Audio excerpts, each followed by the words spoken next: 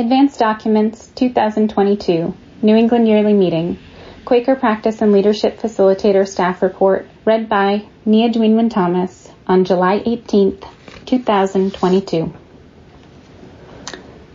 As our meetings and our ministries are emerging from the first 2 years of the pandemic, we're moving with new daily realities and new insights towards an unfamiliar future. Navigating the changed landscape, I prayerfully remind myself, when you notice something unexpected, be curious. When false alarms of urgency are going off, rediscover inner stillness first. When you don't know which way to go, wait on your guide. These standing invitations have served as anchors, steadying me throughout this full year. About a year ago, as it became increasingly clear that there isn't a near future with no threat of COVID, a focus across our programs has been learning to responsibly hold high-quality events that are not only Zoom-based but also in-person and hybrid, so that we can better meet the needs of friends across the lifespan. Much time was spent working alongside others to discover new ways of doing things, such as how to hold a retreat, a permanent board meeting, a ministry and spiritual life gathering, or our annual sessions with adequate yet implementable layers of protection from COVID transmission, or how to design a program that provides high-quality experience for both participants gathered together in person and for those connecting via Zoom. We owe many, many thanks to technology ministers and elders among us, as well as friends with public health expertise who have so generously shared their time and wisdom.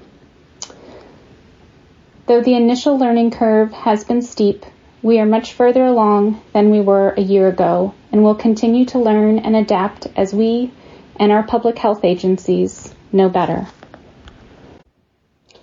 This has also been a year full of generative partnerships.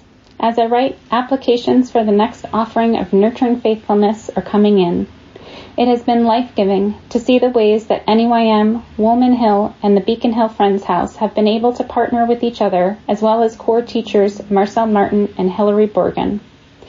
This past fall, we've also collaborated with Friends Committee on National Legislation to host a conversation on grace and generational transition. Excitingly, this summer, we will formally begin a partnership with New York Yearly Meeting to expand their thriving Aging Resources Consultation and Help, or ARCH, program in New England via hiring a ARCH coordinator for the New England region. Each of these initiatives has been a chance to better understand the unique gifts of other friends organizations in our area, as well as our own, to sharpen our best practices and to hone tools for collaboration. I would be remiss to write this report without mentioning that this is the year our yearly meeting secretary took a sabbatical leave, and for the first time in many years, we had to figure out how to continue time-sensitive work with the secretary's absence. For about a third of the year, my workload shifted so that I could serve as acting secretary for programs and administration. Even more so than in my usual role, I frequently hopped between wide-ranging projects, initiatives, conversations, and decisions, and a lot of my usual work was intentionally put on the back burner in order to honor our important, spiritually critical commitment to the practice of sabbatical. In the annual cycle ahead, after we've gotten through our first hybrid/pandemic conditioned sessions, I look forward to being able to pick back up projects that have been temporarily set aside during this especially unusual year. As always, the foremost feeling I experience in writing these reports is gratitude.